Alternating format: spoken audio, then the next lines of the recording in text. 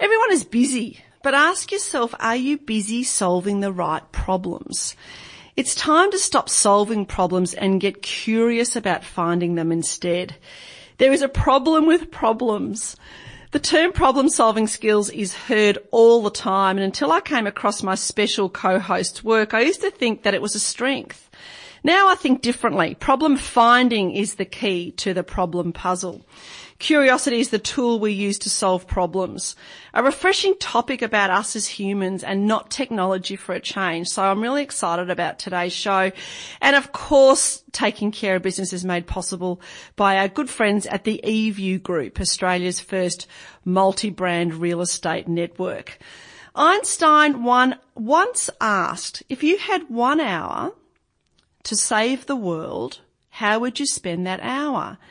Einstein replied, I would spend 55 minutes defining the problem, then 5 minutes solving it. This is the theme of today's show, Cultivating Curiosity, and the title of her current book, and my special co-host today, customer behaviour specialist and author, Yvette Cordy. Welcome to Taking Care of Business. Thank you for having me. Good to have you in the studio as my special co-host. I couldn't think of a better person to help me get through this topic of curiosity, and you actually did change my thinking about problem solving, and problem finding now is really the key. But I have to ask you, why did you choose curiosity as your thing?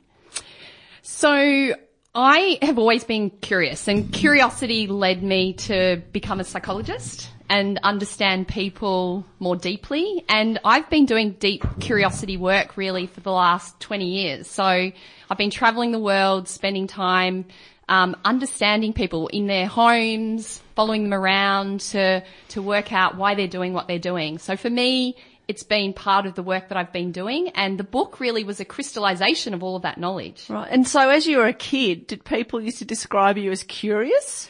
Like Curious George? Yes. So my dad actually used to say to me when I was a kid, I used to say, why? And he said, Yvette, why is a crooked letter? Did he just really? got so frustrated with Yeah. all my questions. Yeah. Okay. All right. So that's actually good that you've actually gone through that path.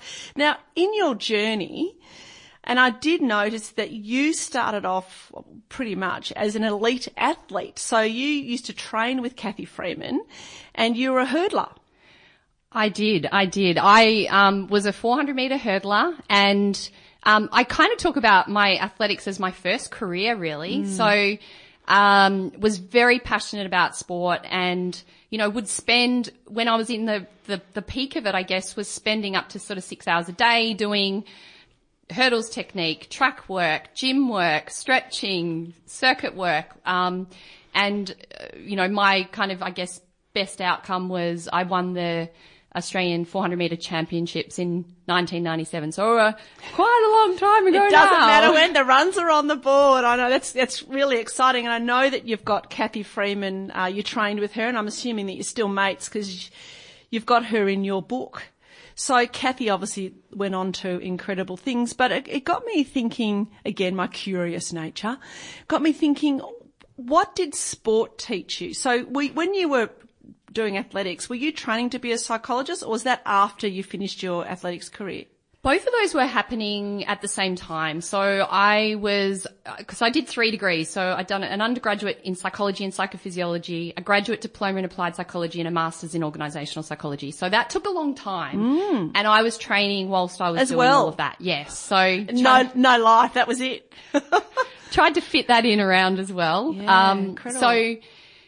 So for me, I wanted to for me it was about being the best person that I possibly could be. And I built a system around me. I had a wonderful coach, Peter Fortune, and we had a great group of people that we were training with. I had a sports psychologist that I worked very closely with, a nutritionist, a physio. I had a hurdle coach. It was really building a team around me so that I could get the best possible result that I could get. And I'm happy with what I achieved. I've never won a gold medal, but I feel like I really got the most out of my ability. Right, and that's all you can do. It's that feeling of doing your best. So let's translate that into business. So what can business people learn from sport? Like, what did you take from your experience in sport now into business? Yeah, so I think one of those is about goal setting. So goal setting, what's right for me and what can I work towards, and having a clear pathway towards that. I think the other thing is about building a team around you, recognizing that you can't do it all yourself and that you're going to get the best out of your performance by having people around you that are going to help you to improve different aspects of what you do. Yeah, I think that's a real disconnect with business. That's certainly been my experience, is that business owners, you know, they the thought of them having a business coach, they almost get to a point of no return to go, oh my God, I don't know what I'm going to do. I need help. Rather than go, well, let's be a bit more proactive rather than reactive, and go, okay, you're running a business. So whether you're running your own business or an entrepreneur or working in a business organisation, but you're reasonably ambitious and you're wanting to improve, then why don't you have your team around you? It's almost embarrassed to say, I need a mentor or a business coach, or I need a psychologist or whatever, or a nutritionist, whatever it is, to help you achieve your best in business. Where does that disconnect come from, do you think? Yeah, so in my book, I've got 6 mindsets, and one of those mindsets is the novice. And the novice, for us to be curious, for us to grow, for us to learn, for us to create space for new learning, we need to be able to have a novice mindset. And in organisations, we very quickly default to be the expert. And the more senior we get within organisations, the more we are expected to be the expert. And to be the novice brings vulnerability to be the novice. And so many people aren't prepared to say, hey, I might not know it all. I'm not willing to get help. And so that's, I guess, stifles curiosity. Yeah, it's sort of perceived as a weakness in a way, which is so the opposite, isn't it? Yes. But I love the novice out of the book that I read, and I really enjoyed it. Thank you for sharing and writing it. I thought it was a great book. But one of the key themes was that. I'm so glad you mentioned the novice, because I really picked up on that and it really resonated with me. And that's why I love this radio show, because I love being an eavesdropper and I love picking business brains. But saying that, I was thinking about it. I go, yeah, but I still refer to myself as an expert, and maybe I should change my thinking on that, because I think it's a really, really good point. And there's a lovely story in the book. If you could share it, hopefully you can remember it. If not, I can. But it was about, there was this person at a conference, and they sat next to someone, and this person asked them, you know, what do you do? So do you want to continue that story? Do you remember it?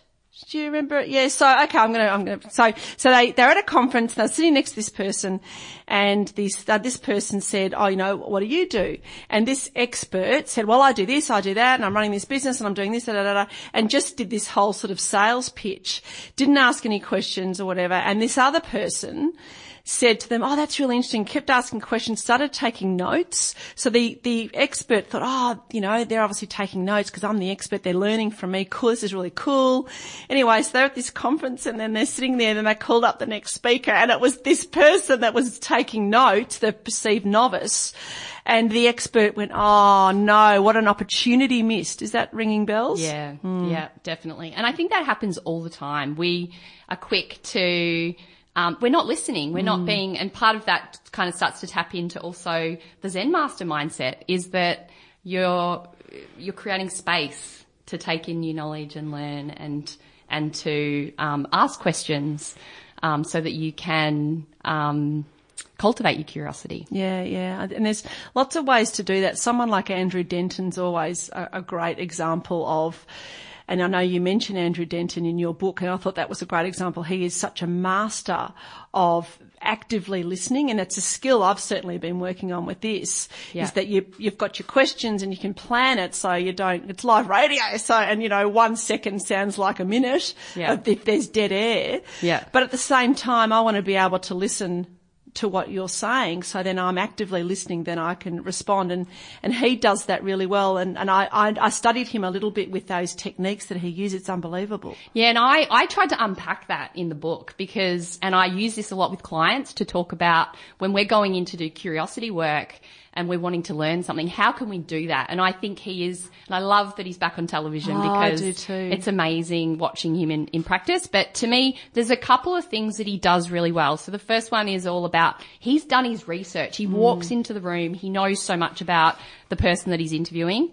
The physical positioning, the way that he lowers his status or he mirrors the status so he's putting people at ease, and he's positioned himself in the chairs so people have got space to look away but look back at him.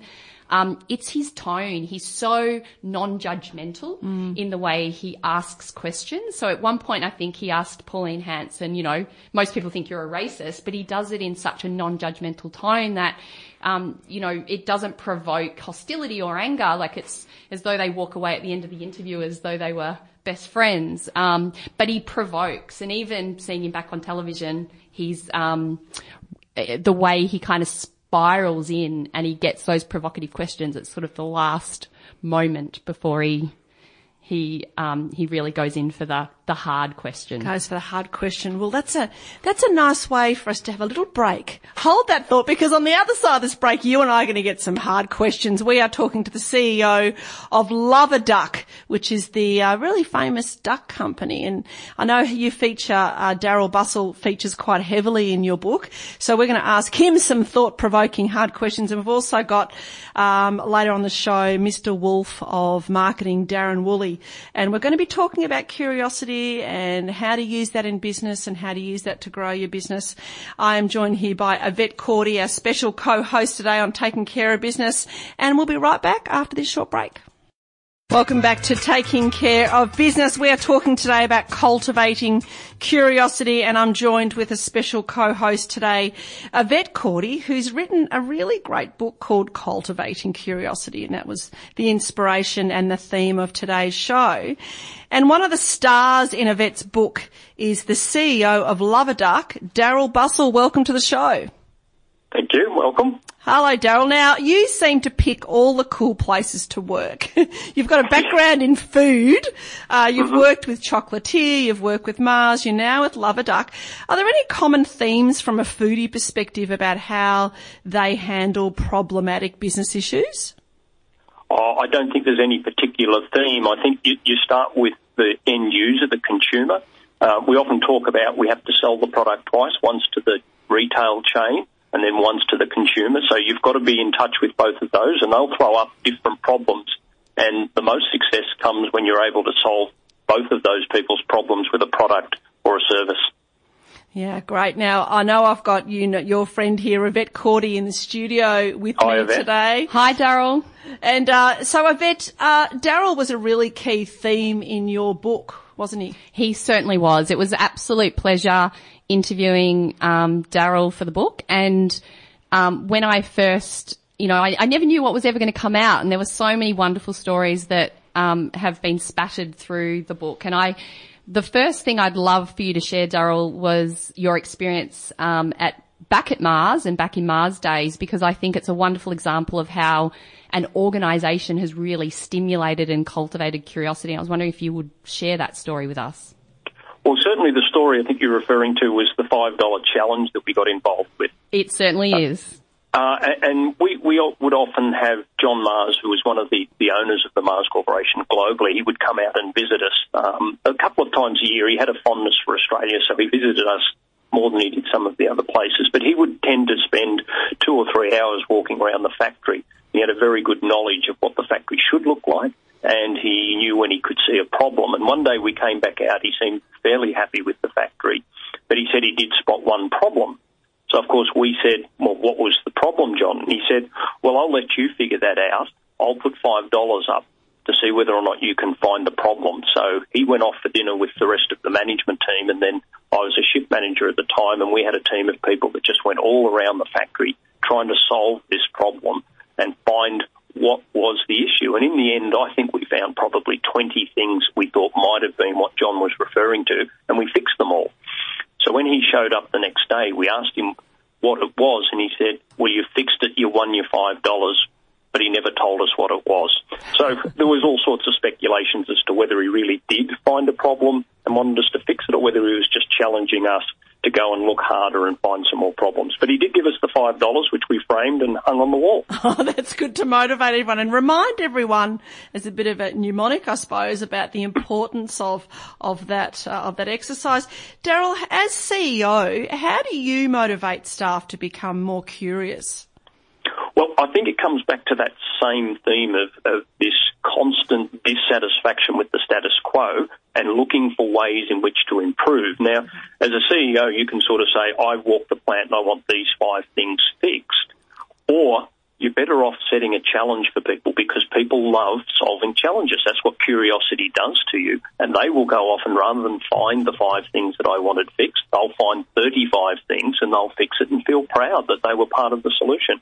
Okay, great. Now, how do you use social media in your business? As CEO of Love-A-Duck, and social media is such a big part of your business, how do you use that? Well, the main way that we use social media at the moment is to connect with key opinion leaders. And so we identify who those people are, and then we get in touch with them and convince them of here's a recipe that you might like to try. Now, we don't ask them to post on our behalf. We just give them lots of recipes and opportunities to experiment. And when they find something that they really like or works for them, they'll voluntarily post and get the message out for us. Okay, yeah, that's smart. That sort of the influencer strategy and brand ambassadors is a really good tip for anyone listening now who's in business and wanting to use social media a bit more effectively. That's right. I think if you straight out pay someone to be an ambassador and you give them money to say things, people are a little bit cynical about that. Yeah. So they would rather hear from a collection of mid-range influential people than just see one person deliver a staged ad on TV where you go, oh, they're paid to say that. They probably believe it, but they're still paid. So we try and look for more reach amongst that mid-term opinion leaders rather than just find one person. Yeah. Now, how long have you been at Love-A-Duck for now, Daryl? I've been there for about 2.5 years. Okay, great. And so can you just tell us a little bit about Love-A-Duck now? Is the head office in Melbourne or is it up in the country? Because you're speaking to us from Nil today, is that right? I am indeed. Nil is it's a privately owned company that's been in the Wimmera region for 50 years. We're actually celebrating our 50th year this year. And all of the actual farming operations and processing operations are based here in Nil and around Nil. The farms go as far as Dimboola, etc. But head office, which is marketing, sales, administration, etc., is in Port Melbourne. So I spend a lot of time travelling between the two.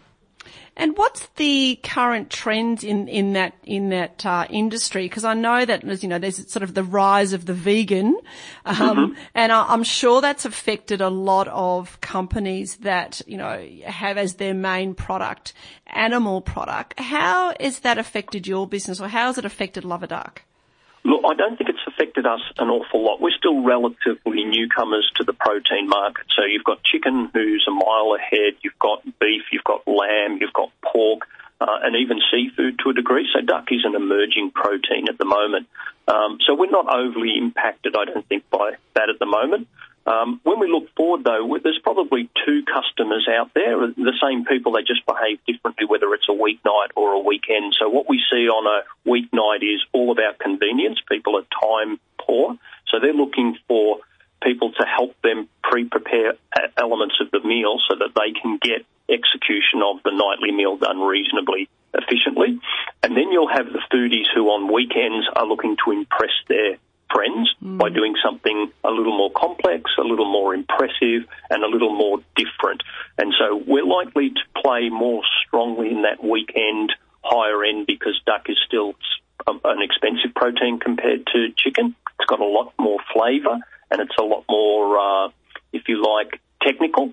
But people love the challenge of doing it. And a lot of our communication is that duck isn't as hard as what people think it is. It's actually quite easy to cook. They're just a little bit intimidated by it.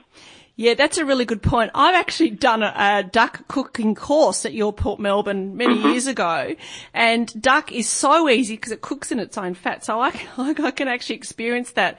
But it has this. It's really cool because it's really easy to cook, but it has this perception or image of something, upmarket, and that your guests feel like that you've made some sense of effort. So then it got me thinking, Daryl, with a business like Love a Duck, it's just about duck. Is that right? Just to be clear, it's just duck. That's correct. Right. We're just duck. That's right. Yeah. And so it's such a niche market. Do you think that's been part of your key to success, that you haven't sort of diluted your brand in a way by going into chicken or going into other animal products, I suppose, but just sticking to duck? I think it is. Our Love a Duck brand would probably make that fairly hard anyway. But certainly I know at my time at Mars, there were various times where we would take the Mars bar, for instance, into ice cream, and that's still around. Yeah. But we took that into milk drinks and other things where we weren't as successful. So I think even the very well-drilled multinationals will understand that you can drift too far from the core essence of a brand, and typically that will start to be more challenging for you and can become quite distracting. So at the moment, we're very focused on duck. What we're trying to do is help people understand how delicious it is and how easy it is to prepare, and we're a long way from reaching the potential of duck in this market compared to a lot of Asian countries where in some of those duck actually outsells chicken, and certainly places like France that have a huge range of duck products. Thanks for sharing, Daryl. One of the other questions I guess I have for you, because one of the things I talk about with Cultivating Curiosity, and as I said before, it was wonderful to hear lots of different stories from you, and I talk about, in order to cultivate curiosity, there's discipline. Like, curiosity is not a one-off event. It's about it's a daily practice, and I would love for you to share how you stay curious and what are some of the things that you're doing to cultivate your curiosity. Well, I think one of the things that you need is think time, and in a busy organisation, people can get to the point where they don't have any free time to think. So you might have a curious thought about how to solve something, etc., but time pressures will probably take you away from that. So obviously creating an environment where people do have time to become curious and then develop that curiosity into starting to solve the problem. And I think that's particularly key. And again, I'm a big believer that culture flows downhill. So if you don't set a culture of setting aside some time to start this cultivating curiosity, then no one else in the organisation will do it too. But if you can set an example that says it's okay to sit at your desk and think, whether you're not writing or typing or actually doing something, but just spend some time to think, then I think that's a good example for everyone else. It's so refreshing, Daryl, hearing a CEO speak about that it recognising it does come from the top, because I see so many not get that. And that's a real culture bit, and that's about the success of the company and the success of the brand. And one of the bits in the book that you've said, being a CEO gives me the freedom to ask silly questions. I love that. And then you went on to say, but you like to call it clarifying questions because it sounds better than stupid questions. So if it's okay with you, I'm going to borrow that. I think that's a wonderful way to repackage that. Yeah, absolutely. Yeah. Anyway, Daryl Bussell, thank you so much for your time, taking you away from your business in nil. Daryl Bussell from Love a Duck, thank you very much for being on Taking Care of Business. You're welcome. Have a good day. Yeah, you too. You're listening to Taking Care of Business. We are picking the best brains in the business world. We are cultivating curiosity, and we'll be right back after this. Welcome back to Taking Care of Business. We are cultivating curiosity today, and I'm joined with my special co-host Yvette Cordy, who's written a book called Cultivating Curiosity, hence the theme for today's show. And in the very start of the book, she has a quote that many of you may recognise from the famous movie Pulp Fiction. It says, "I'm Winston Wolfe. I solve problems." Our next guest is hungry like the wolf, and he is known as Mr. Wolf of Marketing, and our resident expert, Darren Woolley. Good morning. Good morning, Jackie. Now, how did you get that nickname? I think it's because our clients come to us with problems, and we develop and design solutions for them. Of course you did. I love it. Now, how do you solve problems? How does Darren Woolley solve problems? Because you started your professional life as a scientist, which I suppose is naturally curious, and now you've moved into the marketing realm. So from a problem-solving perspective, how do you solve problems? Well, we use a lot like Dr. House from the TV show House. We use a diagnostic approach to solving problems, and that is really understanding, first of all, what the problem is, do that by gathering as much information as possible, because the better you understand the problem, almost the solutions are self-evident. Yeah, okay. Now, I don't know. I don't think you've met Yvette Cordy, but I'd like to virtually introduce you. Darren Woolley, Yvette Cordy. Hi. And Hi, Yvette. Yvette's got some questions for you. Yeah. Hi. How are you? So I'm curious about how you've used curiosity, and I guess a specific example of how it's led you to a better result on a project that you were working on. So yeah, specific example of that. So it's interesting because people will often come to me with a problem, except that the problem is not actually the problem. The problem is often just the symptom of the problem. And a good example of that, we're quite well known for helping people find the right, advertising agency or media agency. And almost a daily occurrence is someone coming along and saying, we need to find a new media agency because the one we're working with is not working. And curiosity is, well, why isn't it working? How does that present itself? Why do you think that replacing it's going to solve that problem for you? It's really asking a lot of questions to try and really get to the nub of what the problem is, and does necessarily changing agencies solve that problem for you? So Darren, what that means is that we stop wasting time with our clients going off and finding a new agency, only for them to discover a year or so later that the problems are still there. So, Darren, that leads into my next question. In the marketing and advertising industry that you're in now, the space that you're in now, are they curious enough? I mean, I think there's an expectation because they're creative, they're naturally curious, but are they curious enough in your view? Well, look, and the interesting part of that question is enough. How much is enough? I think curiosity is part of the human condition, and that we need to be curious because that's actually what moves humanity forward. But the biggest killer of curiosity is fear, and my fear for the industry is that they're fearful of actually being curious. Asking the naive question in the room, actually getting to the heart of the problem, and so they can solve it. And I think that's one of the big problems is fear, is stopping marketers being able to express their curiosity the way they should so that they can come up with better solutions. How do you think you could counteract that, or how could we counteract that if fear's the main driver? Well, look, the problem is that everyone says, we live in a world that champions innovation. But if you also at the same time tell people that they're not allowed to fail, then you're never going to have anyone taking any risks. And I think this is the problem. It's like the same with curiosity. Asking the questions that you have to ask. People are fearful of being seen as asking a stupid question. There are no stupid questions. People should be able to ask those questions. So we just have to start giving people permission to be curious and almost like champion that in the same way as we champion innovation. Yeah, I suppose the FOMO, the fear of missing out, again, it's fear. So the fear of missing out, I suppose, sparks a form of curiosity, I suppose. But you're right, it's only going to lead to proper innovation if people are comfortable enough to ask lots what they might perceive as stupid questions, but more clarifying questions, is what Daryl Bussell from Loverduck was saying. There's no such thing as a silly question. We have to get to the point of saying to people it's okay to ask questions. In fact, don't make a decision until you're very comfortable with understanding what the implications of that decision, what the outcomes will be. You need to understand those things just by constantly asking why. The other thing we need to do is to also be outside of the very narrow focus that many people find themselves in.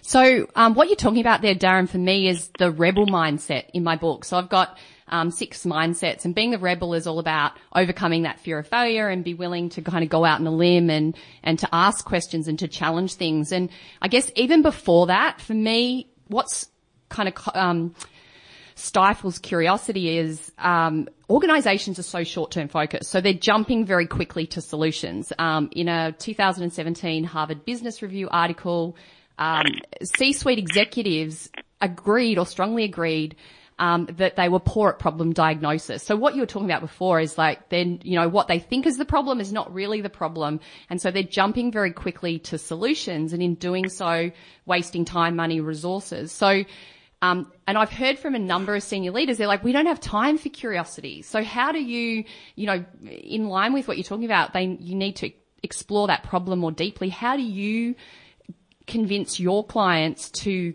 create more time for curiosity and curious questions? Simply by asking them more questions that they usually can't answer. And then that means that we turn around and put it back on them and say, well, unless we have the answers to these questions, you really can't move forward. I think we just need to constantly frame problems as, are you going to solve it quickly and not necessarily correctly, or are you going to spend a little bit of time getting the understanding right so that the solution is right? What was that famous saying? Do you want the answer quickly, or do you want the one that you're going to have to come back and redo all the time? I think it is. I like that one. So, Darren, what are the key issues for the marketing and advertising industry at the moment? Performance is the biggest issue. There's a lot of pressure on organisations to prove that especially their marketing communications is delivering to the top line growth. There's issues around transparency, especially with all the new technology that's being offered. And, you mentioned, Jackie, before, fear of missing out. One of the problems is that marketers have often found themselves jumping into a new technology solution because of fear of missing out on the opportunity, only to find that the solution doesn't actually deliver. And this goes back to the first point. Then where are you left? Because you've invested in a new piece of technology only to find out that it's not the solution. It's interesting. What's your? I know that every year you update your book, The Current Marketing Trends for the year for 2017, and I know it's always a work in progress for 2018. As we're halfway through 2018, could you give us a little sneak peek into what possibly could be in your book at the end of the year? Well, there's three key issues. One, which I've mentioned just a minute ago, is technology. I mean, technology is fundamentally transforming the way organisations engage with customers. The second one is that technology is also disrupting the way that marketing is often structured or the roles and responsibilities marketers are given. And this is causing all sorts of issues within very formal, siloed organisations. And then the third one is the area of digital media. I mean, we've recently heard that Facebook has come out with an announcement that they've deleted almost 1 billion fake accounts on Facebook. And yet, from an advertiser's point of view, that means just short of 50% they've admitted of their audience actually is fake. Back to fake news. It's a theme. I think that was the number one hashtag, not last year, the year before. And I think I think there's a reason for that. That's really fascinating. Did you say 1 billion? 1 billion accounts? Almost 1 billion accounts have been deleted as being fake. That's extraordinary. Out of 2.2 billion. Yeah, so that's extraordinary. It's good to be curious and maybe ask the question, hey, what's going on here, and not actually taking things from a surface, on the surface perspective. Darren Woolley, the Mr. Wolf of marketing, thank you so much for your valuable time. It's always an engaging conversation with you. It's a pleasure as always. Thanks, Jackie. Yeah, look forward to next time. You're listening to Taking Care of Business as we're cultivating curiosity. We'll be right back after this. Welcome back to Taking Care of Business. We are talking about cultivating curiosity. And I don't know if curiosity killed the cat. It probably got the cat asking questions. And I'm joined here by my curious expert, Yvette Cordy. Did curiosity really kill the cat? Like, what does that mean? Curiosity gets you into trouble. Yeah, that's what I thought. And I went, well, I don't think it does. Like you talked, maybe it does a little bit, but Why is it such a negative connotation. It got me thinking about that song, going, that's a bit negative, but then curiosity is a positive thing. Yeah. And I know in your book, another thing I found really interesting was that on LinkedIn, which most people watching today or listening today, we're doing a live stream on Insta and Facebook and things. You can watch us as well as listen. But on LinkedIn, curious is the number 2, is that right? Number 2 most sought after skill? Yeah, so there was an article last year where they talked about curiosity being one of the top skills now. So, and a number of people are using curiosity as a key selection characteristic for people. Yeah, so there's a good tip. So your LinkedIn profile, or you're applying for a job and you've got to put your skills down. Don't put skills that are assumed. You know, I see people put things like, you know, I'm proficient at, I don't know, Microsoft Word, or I'm a good team player. Everyone's going to put that. So put some stuff that's a little bit different. And I think curiosity is a good one. It's like when people put multitasking. That annoys me because that clearly doesn't work. We don't, multitasking is a misnomer. Absolutely enormous, right? So if someone puts multitasking, I go, no way. So actually putting down that you single task focus, now that would get my attention on a CV or a LinkedIn profile. And if you think about how many LinkedIn profiles there are, or when you're applying for a job, how many other people are applying for a job, you're wanting to stand out. That's part of it. And curiosity tells people that you're open and willing to learn. It's showing an eagerness to learn new things. Yeah, exactly. Now, with curiosity, are we born like that? Now, you clearly were, but are we born like that, or is it something that we can learn? So I think everyone is born with probably varying degrees of curiosity, but it can totally be cultivated. So there are ways to do that. We have to first be open to being more curious, because when we're closed, and the example you shared earlier, we're not going to learn anything new. And part of it's about discipline. Like, curiosity isn't a one-off exercise. It's something that we need to practice at all the time. I'm constantly signing up for new things, going to random events, not knowing what I'm going to walk into, so that I can cultivate my own curiosity and learn new things. Yeah, I know. That's where you and I have got something in common, because I like to do that too. And it is about, and excuse the pun because you're a hurdler, but it is about getting out of your lane, because hurdlers don't get out of their lane. They don't get out of their lane. But mentally you should. And so by exposing yourself to different types of people, getting out of your tribe, you know, hanging around with people that you don't normally do is so beneficial, not only for your brain health. I mean, there's been some evidence from neuroscience that those sort of things can help with the prevention of dementia and things like that. But you're saying it also helps with some mental clarity and exploring that curiosity and innovation and creativity.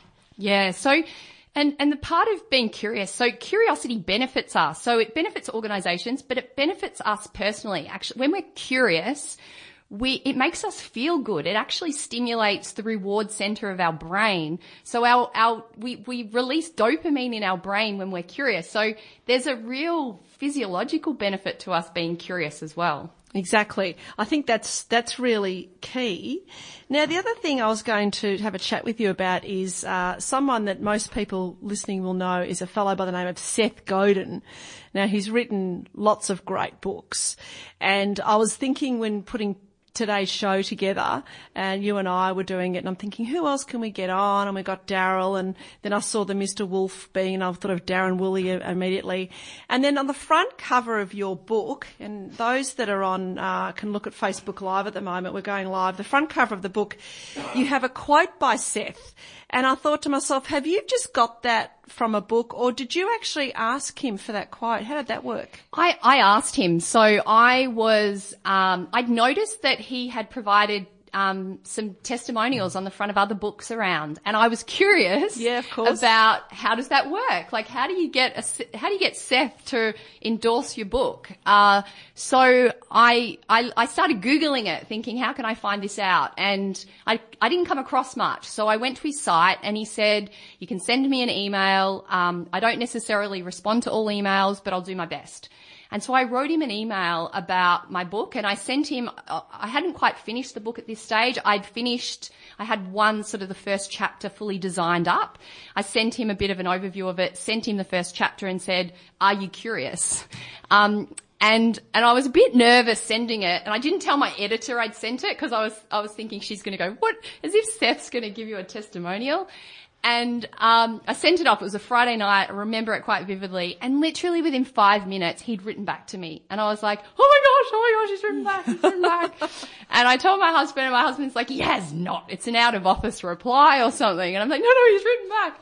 And he said to me, "I'm happy to take a look at the finished manuscript. I can't promise anything." And so a few months later, when I'd actually finished the book, I wrote back and I said, "Are you still curious?" And I sent him a copy of the book. And he wrote back to me. We had a couple of email exchanges because he challenged me on my introduction and some of the points in my introduction. And at first I was like, "Oh no, he hates my book. He hates my book." And then I actually went, he's made some really valid points here. So I made some amendments and I sent it back to him. Overnight, got up the next day, he'd provided me a testimonial to go on the front of the book. Yeah, what a great story. I love a good story. And so I then sent Seth an email. Now, I didn't know that story, and I saw Seth and I thought I'll just send him an email too. And he replied within 2 hours, and it was a great, wonderful reply. He was honoured to be asked, et cetera, which was lovely. But he basically said, "I don't do radio anymore." You know, alas, I thought, someone said to me, "Oh, that's just his staff." No, only Seth would write alas, I don't do radio anymore. So that's why he's not on today's show. But I thought it was a nice sort of segue, but it's a nice story. And it also demonstrated to me, and I shared it on my social media stuff, that, the bigger the name in my experience, the more professional they are. And there's always a reason to be kind and professional, don't you think? Absolutely. With that. So, and also the other thing too, the really good message out of that is just ask. I know. Just ask. There's no harm in asking. And that's part of curiosity. And it's interesting, Yvette. We've done, on Taking Care of Business now, we're into our 6th year. We've did 5 years obviously last year. And I thought, what am I going to do for 5 years? And I thought, I wonder how many people I've interviewed. So I went and counted. It took me ages, and it was over 1,000. Wow. I know. That's awesome. I know, it is awesome. Over 1,000 business experts. And I always like to, pick the best brains. And I thought over 1,000. Then my curious, and this is a bit of a research background as well, I've gone, I wonder what there are any common themes or threads or any patterns, looking for some patterns. If these successful people, if they're all saying the same thing, success leaves clues, then it's worth listening to. So I then spent quite a bit of time looking for it. And the number one, this has been actually a really cool topic for seminars and conferences I've been speaking at. But number one was just ask. Really? Yeah. So they all said that. All of them said, just ask. Because I don't know if it's in Australia, if it's a cultural thing or what it is, but we tend to sort of, get a bit embarrassed or nervous, or like what your husband said, he's not going to respond. And same with me, like my response, someone close to me said, "Oh, that's just his staff. That's not really him." And he does say, on his side, he actually says, "I respond to all my emails personally." Yeah. So you won't always get a reply. I didn't believe them. I knew that was Seth. Anyway, Seth Godin, awesome. That was a great story. The other thing too, he can take an IQ test and an EQ test. Is there a CQ test? If not, Yvette Cordy, I think you need to create I'm working one. on it. Yes! Are you really? Because I think that would be great to then go, how can we test how curious we are? I'm working on something at the moment. I've actually developed some curiosity provocation cards that I use. I love provocation. Which really creates people to think a little bit more about different facets of their curiosity, but it is something I'm working on. That's good. And this song in the background, I don't know if you know, it's by Imagine Dragons, and I've chosen it because it's about imagination, and that's, again, part of that curiosity, of the creative thinking, the innovation. And curiosity, I think, is the foundation and the core of all those things.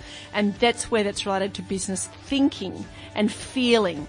and all those bits. Yvette Cordy, it's been a delight having you in the studio. Thank you so much. Thank you for having me. It's been a pleasure. It's been really good fun. I've loved every second of it.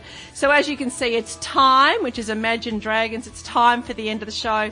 I'd like to thank Yvette. I'd like to thank Daryl Bustle from Love a Duck, and of course Mr. Wolf himself, Darren Woolley.